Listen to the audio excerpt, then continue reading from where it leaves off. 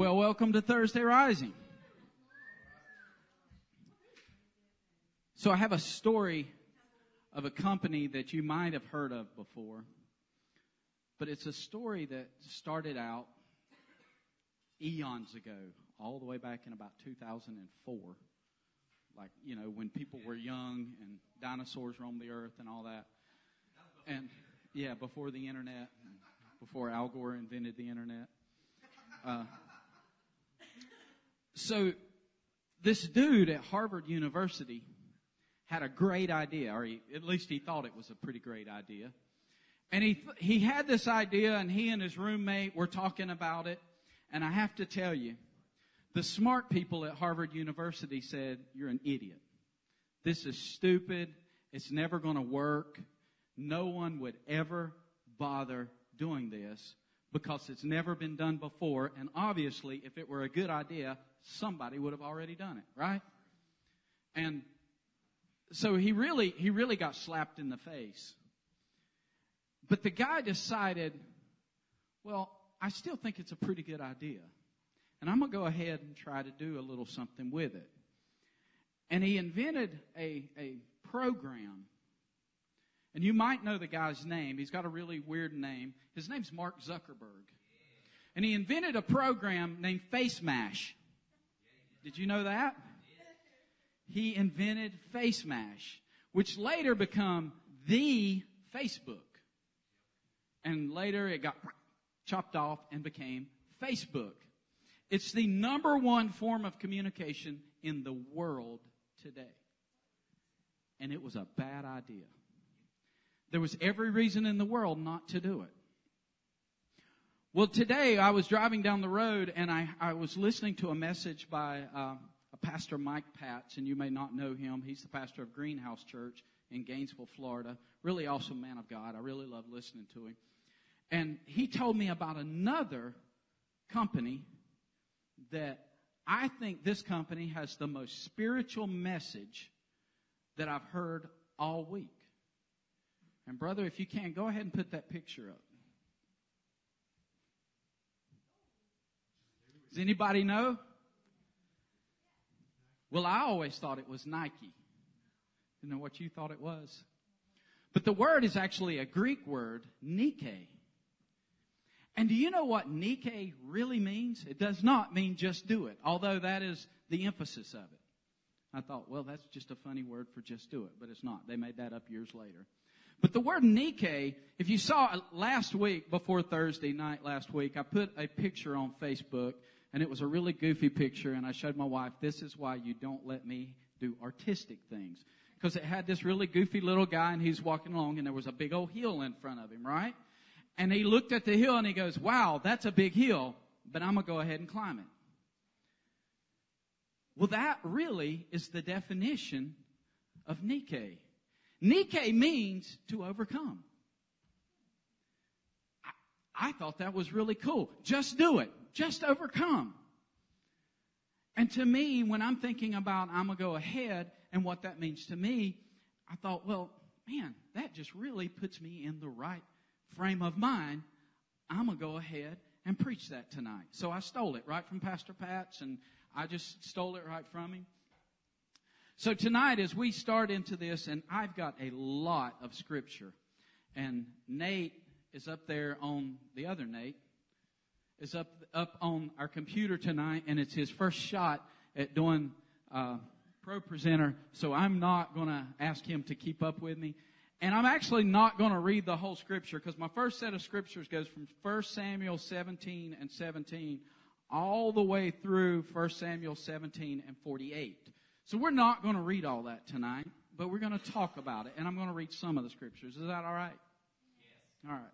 So track with me. We're going to get there very quickly.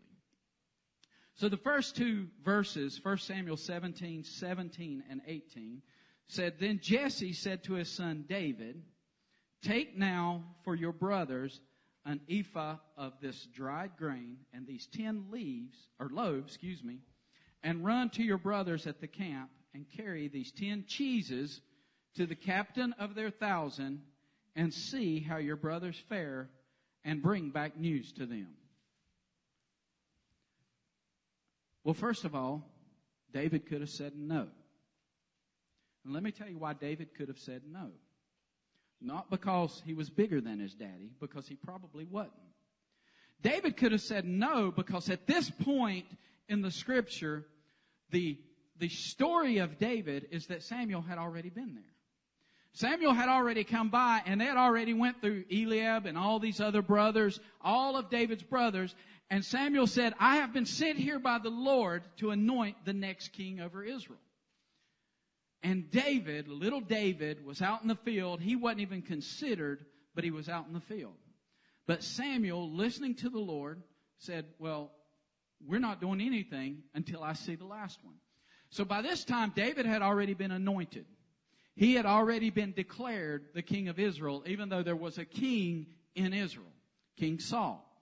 But David knew what had been done, and so did his father, and so did his brothers. David was the anointed of God, king of Israel. But at this point, David's father, Jesse, said, I need you to run an errand for me. And what did David say? More or less. I've got some things to do, to take care of, but I'm going to go ahead and do it. So tonight, we're going to talk about, I'm going to go ahead. And before we do that, I'm going to go ahead and pray. And the reason I'm going to go ahead and pray, I'm going to go ahead and pray. I can't even say it right. I try to be as country as I can be, and I still get it wrong. And the reason I want to do that is because I've practiced this message, if you call it that. I don't know if you call it that because I really don't say it out loud, but I've thought about it. I've prayed about it. I've studied it. And the only thing I can come up with is, oh my God, I need you tonight. Because I need it to touch lives. Because, ladies and gentlemen, we're stagnant. And we're stagnant for a reason, and we're going to talk about that tonight. So let's pray. Father, help. Be in this place tonight. Anoint us to receive your word. Anoint me to speak your word. Help in Jesus' name. Everyone said, amen. So after David's dad came and said, take all these groceries and go down and check on your brothers. Now remember, David's dad told him to go, right? He didn't go on his own. David's dad told him to go. So what did David do? David went down to where Israel, in the valley of Elah, he went down to where Israel was fighting the Philistines. And the scripture goes on to say that they were dressed and they were ready for war and they were coming up against each other.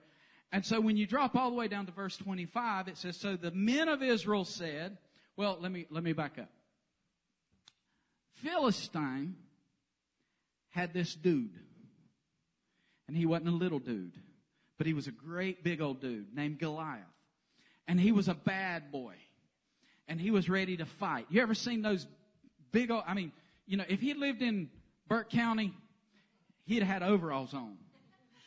He was one of them. And, the big Duck Dynasty beards probably. And he was just, come on, boy, let's fight.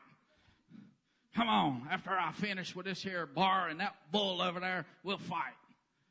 And, he was just a big, bad dude. Well, he was standing there, and he was taunting the Israelites. And the men of Israel were afraid. And in fact, it says in verse 25, so the men of Israel said, have you seen this dude that's come up here? Have you seen this man who has come up? Surely he has come up to defy Israel. And it shall be that the man who kills him, the king will enrich with great riches, will give him his daughter, and give his father's house exemption from taxes in Israel. So they knew the guy that they had to fight. They knew out of that were great riches, great glory, and daddy didn't have to pay taxes anymore. And when it says the father's house, the way lineage works, that meant that entire family forever would not have to pay taxes. So David wanted to make sure he heard what they were saying. And he went back over to him because, David was the little brother, right? Hey, what did you say? Hey, what did you say that guy got? If he goes and fights this big Bubba down here, what does he get? And they started telling David what he would get. And, surely the king will do these things for you. Well, Eliab, David's older brother. Does anybody have an older brother in here? Did your older brother pick on you? And I'm saying this on the opposite side of the sanctuary from my older brother who's sitting up there on the soundboard. So I already checked. The exits are clear. You can't get to me. And I'll tell Mama. So, that's right. But Eliab was there, and he was like, "Oh, God, David, you're embarrassing me. Would you quit?" So he says in verse 28, "Now Eliab, his oldest brother, heard when he spoke to the men, and Eliab's anger was aroused against David. And he said, 'Why did you come down here? And with whom have you left those few sheep in the wilderness?'" Now you remember I told you that before David left, he had to take care of some things. Well, the Bible states clearly that David left the sheep with a keeper. So he was living up to his responsibility, and he still did this errand for his dad. "Why did you come down here, and with whom have you left those few sheep in the wilderness? I know your pride and your insolence of your heart, for you have come down to see the battle." Now, first of all, that's the way big brothers are. What's wrong with wanting to go see a good fight? There's nothing wrong with that. But he was mad at David. So he said, "You didn't come down here to do anything but just be around the action and see what was going on." And, David had a perfectly legitimate answer, but Daddy told me to. But David didn't say that. In fact, it goes on to say, David said, "What have I done? Is there not a cause? Is there not a reason for me to be here? Daddy told me to bring you cheese and grain and bread, and I hope you choke on a cheese sandwich in a little bit." But that's not what David said. So David went and asked more men of Israel, is this what the king said? And David said, "Well, wait a minute. Y'all don't worry. All y'all scared, shaking in your boots, your knees are not, don't worry about it. I'll take care of him." Because he said, "Who is this that would come against the armies of the Lord?" David said, "I'll take care of him." Well, somebody heard David say that. And I'm sure most everybody was not real impressed with David. In fact, they were probably laughing at him a little bit. But somebody told King Saul. And King Saul called David to come to him. Let me go back and find the right scripture. So down around verse 33, David is talking to Saul. And he says, "Well, David, what do you want to do?" And David says, "Well, I'm going to go fight Goliath." And Saul says at verse 33, "You are not able to go against this Philistine to fight with him, for you are a youth, and he was a man of war from his youth." Now, some of us may feel like this. Your natural state is insufficient to be successful. Maybe you don't feel like you have what it takes to be successful in the challenge you have before you. And David was told his natural state was insufficient. You're a boy. That big old bad grown man has been fighting people like you since he was your age. He's experienced. You don't have experience. He's big. You're little. He's mean. You were nice enough to bring cheese sandwiches to your brothers. There's a problem here. Down in verse 37, David said, "The Lord who delivered me from the paw of the lion and the paw of the bear." See, David told him, wait a minute. You're underestimating me. And I'm telling you, when people look at you and they see your physical abilities and they underestimate your spiritual abilities, they're not looking at you, but they're looking at who you were. Because he who believes in the Lord is reborn of the Lord, and the Lord doesn't make anything weak. So we have to know, just like Saul looked at David and said, "You're not big enough." And David said, "Wait a minute. It's not me. The Lord who delivered me from the paw of the bear and the paw of the lion will deliver this Philistine into my hand." So David already knew. And see, David tested it. And I'll bet you David didn't just go right to the lion. He probably beat up a few chipmunks. And he might have got to a very suspicious squirrel. And later he was feeling a little bolder and he went to a raccoon and eventually a cat and then a lion, right? So he probably worked his way into it. But David knew that the Lord would deliver him. And so Saul said to David, go, and God be with you, boy. Don't you know that had to be Saul's attitude? All right. I got to send somebody down there. Might as well be the sacrificial lamb. So, go. And then Saul thought, well, I can get credit for trying. So let me put my armor on you. Let me put my helmet on you. Here, carry my sword. Go down there looking like me, even though I'm not going.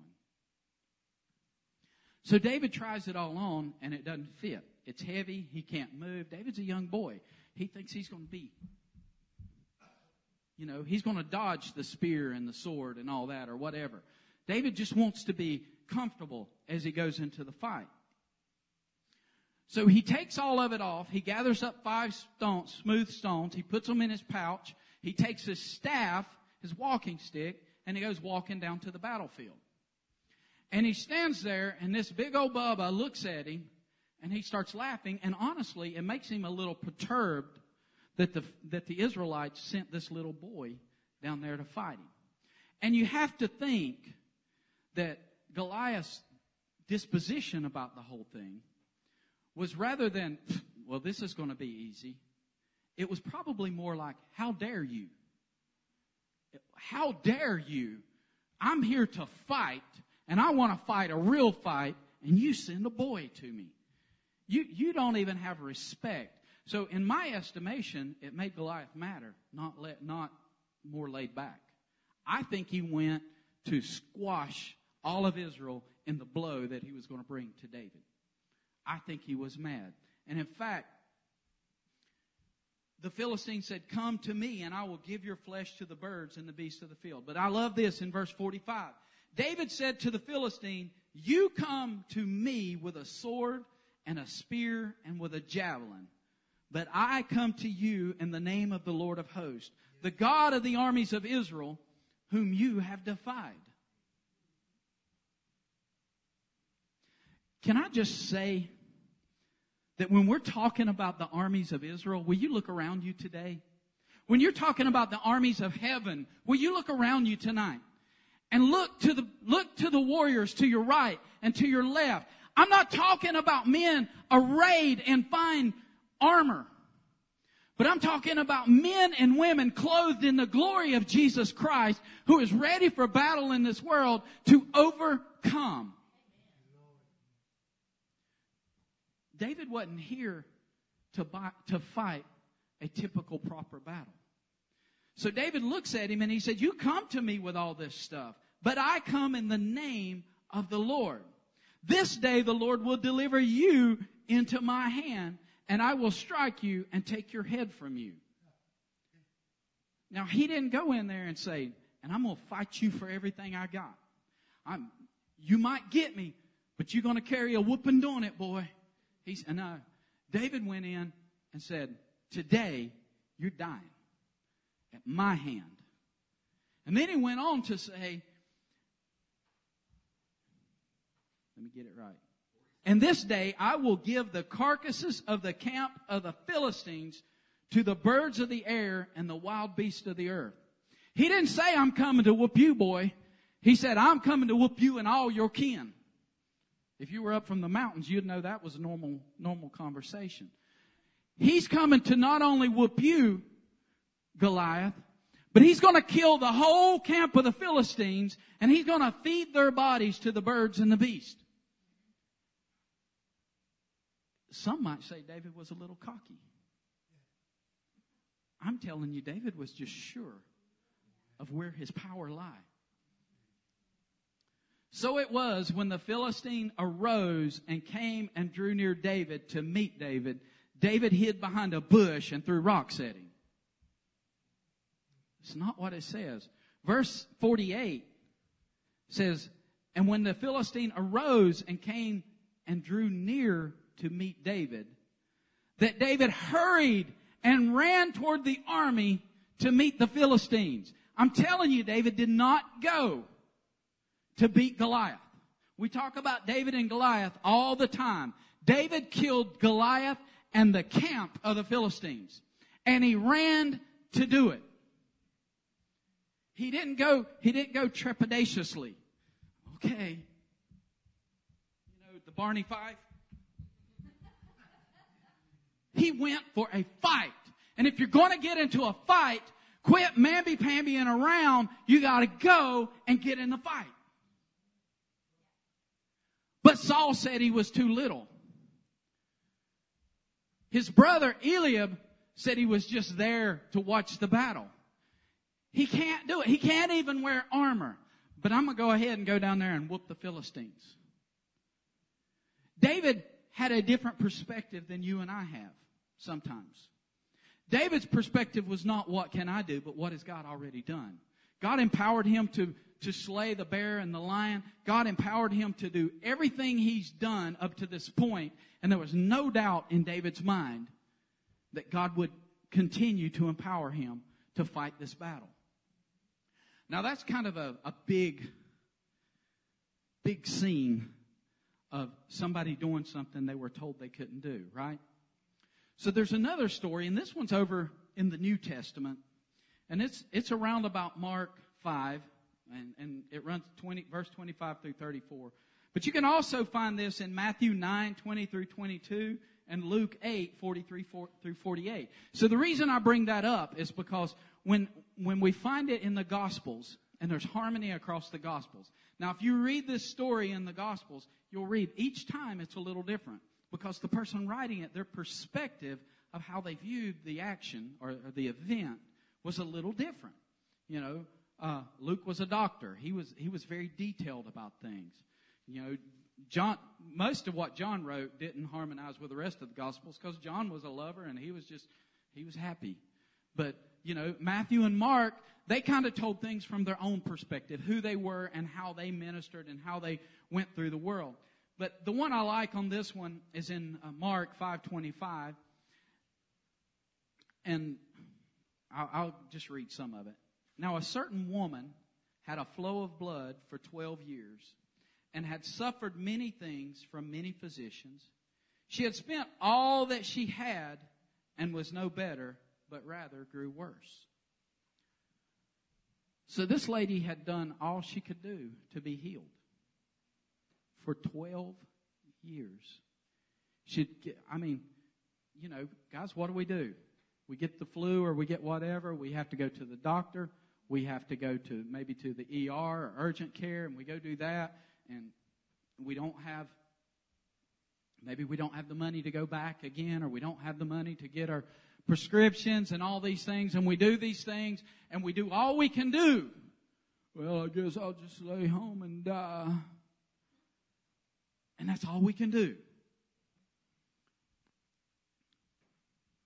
But then it says that she heard about Jesus. In fact, it says when she heard about Jesus, she came behind him. Say behind him.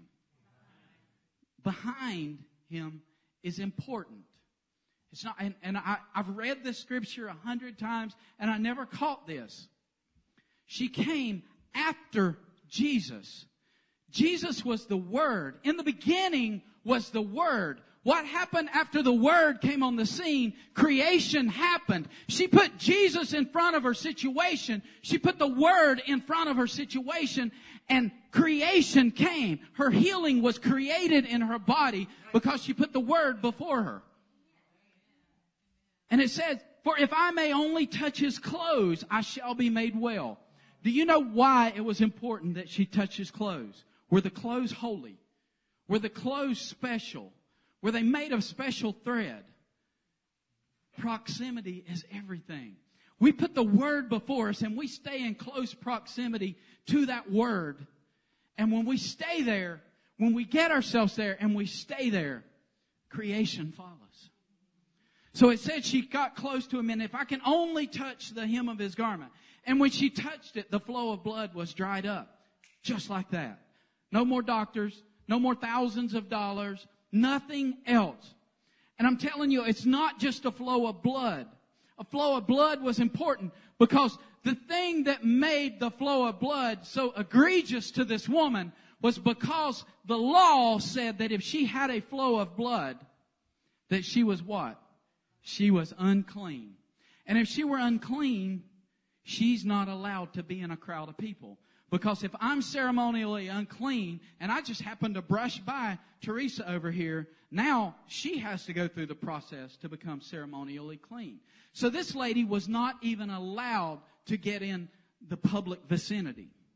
But she heard about the word and she put it before her and she said, if I can just get in proximity, I know that I'm not supposed to. I know those Pharisees are going to get mad and they might even stone me. I know they're going to fuss at me and yell at me. I know I'm not supposed to, but I'm going to go ahead and get my healing. And maybe you're dealing with an addiction tonight. Put the word before you that says you can do all things before Christ. You can put that cigarette down. You can put that bottle down. I'm going to do what I have to do, and that's get into proximity of the word.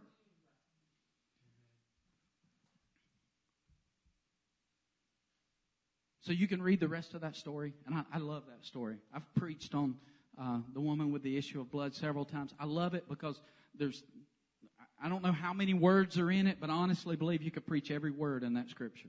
I honestly believe you could do a study on every word in that scripture. Like I said, I've read it so many times, I never caught the word behind until yesterday, last night actually. I went in, Glenda and I had been watching TV. I went in to study for a little while and I'm reading it and I'm like, why has that never stood out to me before? If I can encourage you in anything tonight, take the time. Pastor Barry challenged us this past Sunday to get a scripture, right? And memorize it or read it or do whatever. Get that scripture. I'm going to challenge you also, and I want you to do that. And the reason I want you to do it, when you take that scripture, I want you to just look at it forwards, backwards, upside down, inside out. And I want you to just ask God to bring a revelation of what every part of that scripture means. If it's a living word, that means that every word is living and breathing and changing and creating. So take that word and dig into it, dive into it, die out to the world and receive that revelation of what God's purpose is for you. Because in every word in the scripture, that's there for you. One more little story. There was another time Jesus was traveling from Jerusalem. And he was going up through Samaria. And it was kind of in between Samaria and Galilee. Now there were these guys there in this little town or whatever it was, little community. I'm not sure exactly what it was. But it said that there were 10 of them there. And these guys had contracted leprosy. And maybe you don't know. I almost put up a picture of leprosy, and then I decided not to because, honestly, it's pretty disturbing. But then I also almost put up a picture of a meth addict to show you that we may not have leprosy in this country, but we have a disease that's just as bad as leprosy. And it eats you alive, just like leprosy does. But these lepers were there in this little colony. And the thing about lepers, much like a woman, this woman with the issue of blood, they were considered unclean, but also they were considered contagious. So they couldn't even live in the house with a Jew. They couldn't even live in the house with the Samaritans, and the Jews really didn't like the Samaritans. But they were required to live off by themselves, to stay away. And in fact, whenever they saw someone coming walking towards them, whether they knew them, whether they were Jew or Gentile, Samaritan, whatever they were, as soon as they could see them, they had to start shouting, "Unclean, unclean." They had to tell the world, I'm not of any condition that you should come near me. And I hear young men and young women talking about being depressed, being alone, giving up, no hope. Because everybody they look to, they're rejecting and they're pushing away. And they just as well be shouting from the distance, unclean, unclean. See, that's the problem with the spirit of rejection, is it pushes people off as soon as they can see you. You don't even know why. Is anybody, and look, if I'm the only one, I'm going to admit to it. Does anyone have that person that when you see them, you're like, oh, gosh.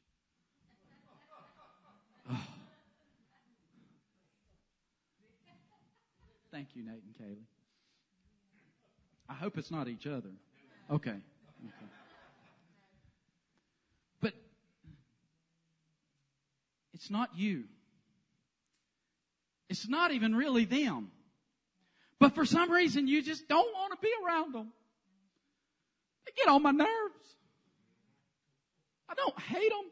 I love them. I'll pray for them. I just won't talk to them.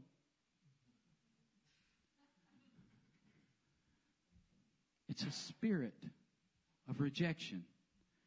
And what's most likely happened is they have been rejected in their life to the point where they project rejection. And they can't, and you don't know why, they don't know why, but it causes them to be alone. And if you know someone like that, first of all, you being the spiritual authority in the room, need to step across that bridge. And you need to be the one to say, not to them, I don't want to be here, but I'm going to overcome. I'm going to Nike. I'm going to overcome. I'm going to just do it. I'm going to go ahead and befriend you, because once you realize the love of Christ is projecting at you, guess what can't stand in the presence of light? And that's the darkness that's causing rejection in their life. They're going to feel alone. And you can bring the host of heaven when you come. So these 10 lepers, they were presenting this rejection to everyone else. But then Jesus came across the hill. Now I have to think whether they heard it in the spirit, whether they heard it from passersby, whether they knew it from before. How did they know that it was Jesus? Faith cometh by hearing, hearing the word of God. The word of God came unto them and said, the object of your faith is coming. What are you going to do? And what did they do? They shouted out, not unclean, Jesus, Master, cleanse me. And you know, Jesus was afraid of leprosy, so he ran the other way. He walked right up in the midst of rejection. And he said, in fact, you don't even see it yet. But you can go ahead and go tell everybody you've been delivered. And we know the rest of the story. The rest of the story is that they left to go tell the priest. The one turned around and he came back. Why did he come back? He came back. He was grateful. He absolutely was grateful.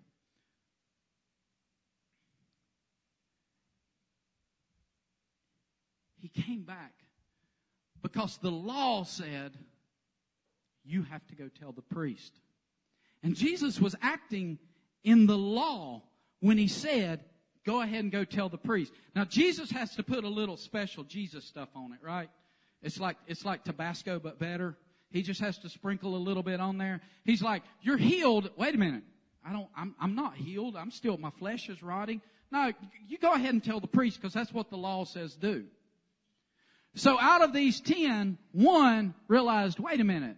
Okay, we started going, and then we were healed. I see the scars, but not the rot. I know I'm supposed to go do what the law told me to do. but I'm going to go back and worship the one who delivered me.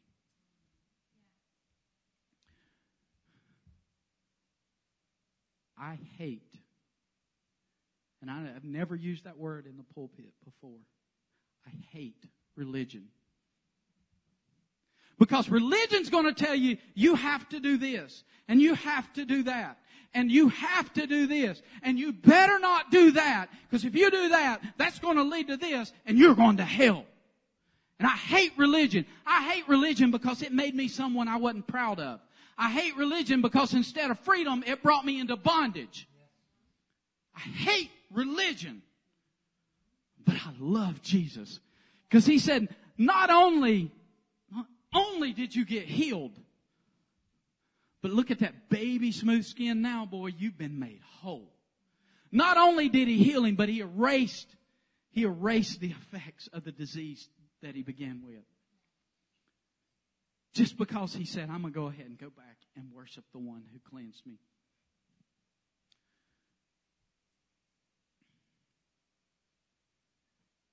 David was told he couldn't. But I'm going to go ahead and go whoop him. The woman with the issue of blood was told she shouldn't because she's going to get in trouble. But I'm going to go ahead and get my healing. The lepers were told, you better never. But I'm going to go ahead and call on Jesus. And tonight, I don't care what your issue is tonight. I'm not going to be long. I probably went through this message twice as fast as I thought I would. I'm not here to preach you into submission. But what I'm here to do today is to say, what if? Whichever. What if the world says, do you know who you are? You're nobody. You can't do that. But I'm going to go ahead and do it. What if the world says, are you sure you can? No, I'm not. But I know the one who is, and I'm going to go ahead and do it. What if, instead of accepting and hearing and listening to the doubters in our life, to the detractors in our life, what if instead of looking at the mirror, we say, no, I'm going to go ahead and go out in the world because I'm fearfully and wonderfully made? What if we said, I know this addiction's hard. I tried. And I did good. 17 weeks, I didn't do it. But I failed today. But I'm going to go ahead and stand up and start the fight again tomorrow.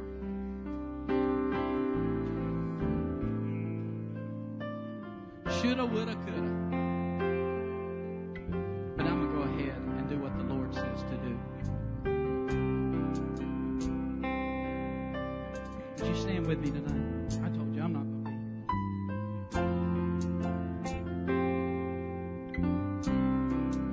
be. What if we demonstrated our faith by simply saying, I'm going to go ahead and do what the Lord says to do?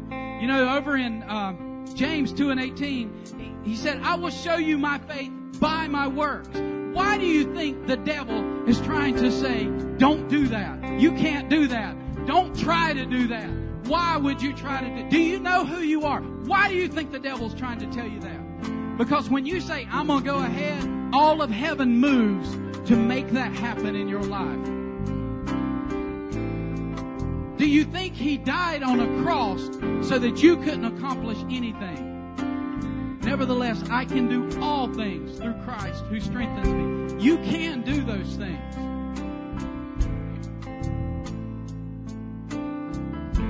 Last Sunday, Pastor Jerome was talking about some things around the house you guys, I think it was the house you guys are remodeling, right? And some things went wrong.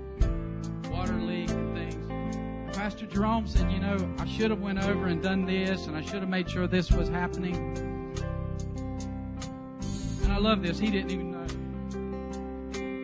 And he didn't say it exactly this way, but I'm going to paraphrase. He said, that's okay. I'm going to go ahead and do it tomorrow. Or I'm going to go ahead and do it today. He went ahead and took care of it. We get behind things because we say, well, I should have. I would have. I could have. But I didn't. But I'm going to go ahead and do it anyway. Because I believe that the Lord has empowered me. I believe that the Lord has empowered you. What if tonight, instead of sitting here in our pews tonight and saying, well, I don't really have anything to go up there and pray about, but I'm going to go ahead anyway because I believe in the power of multiplication. And if one can put 1,000 to flight and 2 10,000, then Jesus, I want in on that multiplication. I'm going to go ahead and go up and I'm going to join my prayer with the person beside me because it might be that they need some of my blessing to help them get through their blessing. So won't you come on up tonight and let's just multiply the blessing of God tonight.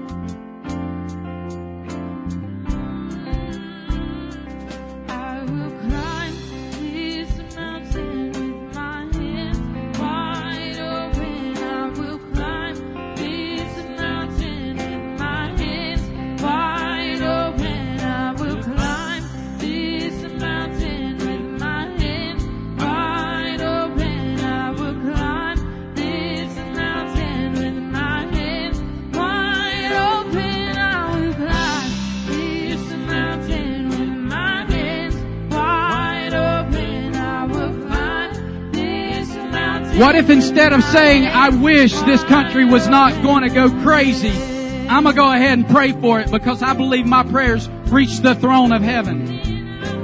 What if instead of worrying about your children, you say, I'm going to go ahead and give them to the Lord because I know He loves them more than I do.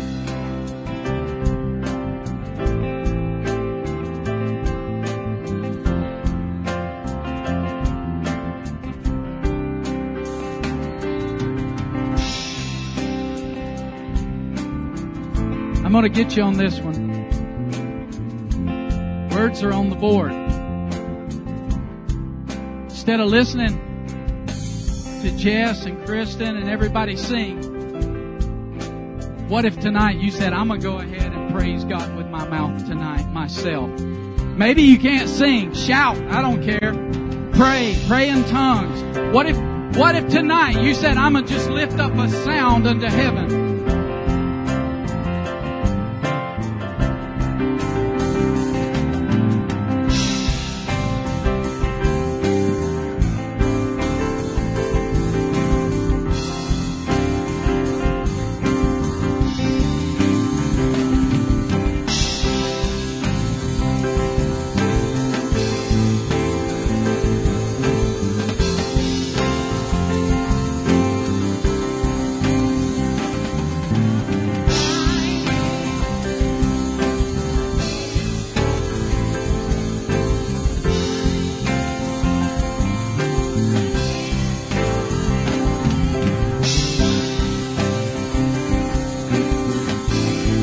Go ahead and climb it. It looks big. It's hard. But I'm going to go ahead and do it.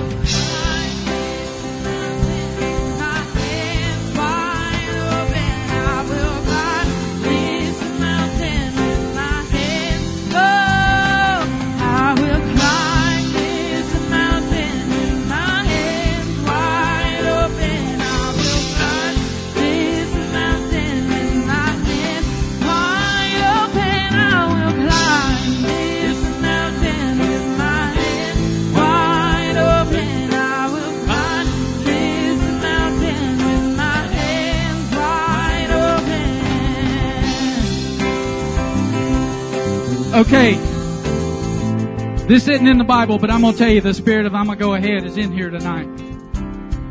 And if you need healing, I want you to step forward because I'm going to go ahead and see to it. Because I believe God hears my prayers and I believe that He is in the midst of agreement and we're going to agree for your healing. And I'm telling you right now, I'm here tonight to agree with you for your healing. Total, complete, absolute healing. I'm going to go ahead and declare it right now. If you're dealing with an addiction, I don't care what it is. If you don't know Jesus as your Savior, I'm going to tell you that we're here and the power of multiplication is here. And if one can put 1,000 to flight, 2, 10,000, I don't care how many things you have against you. We have it covered in this room because we believe that Jesus Christ died for your sins, was whipped for your healing. We believe in Jesus Christ. So whatever you need tonight,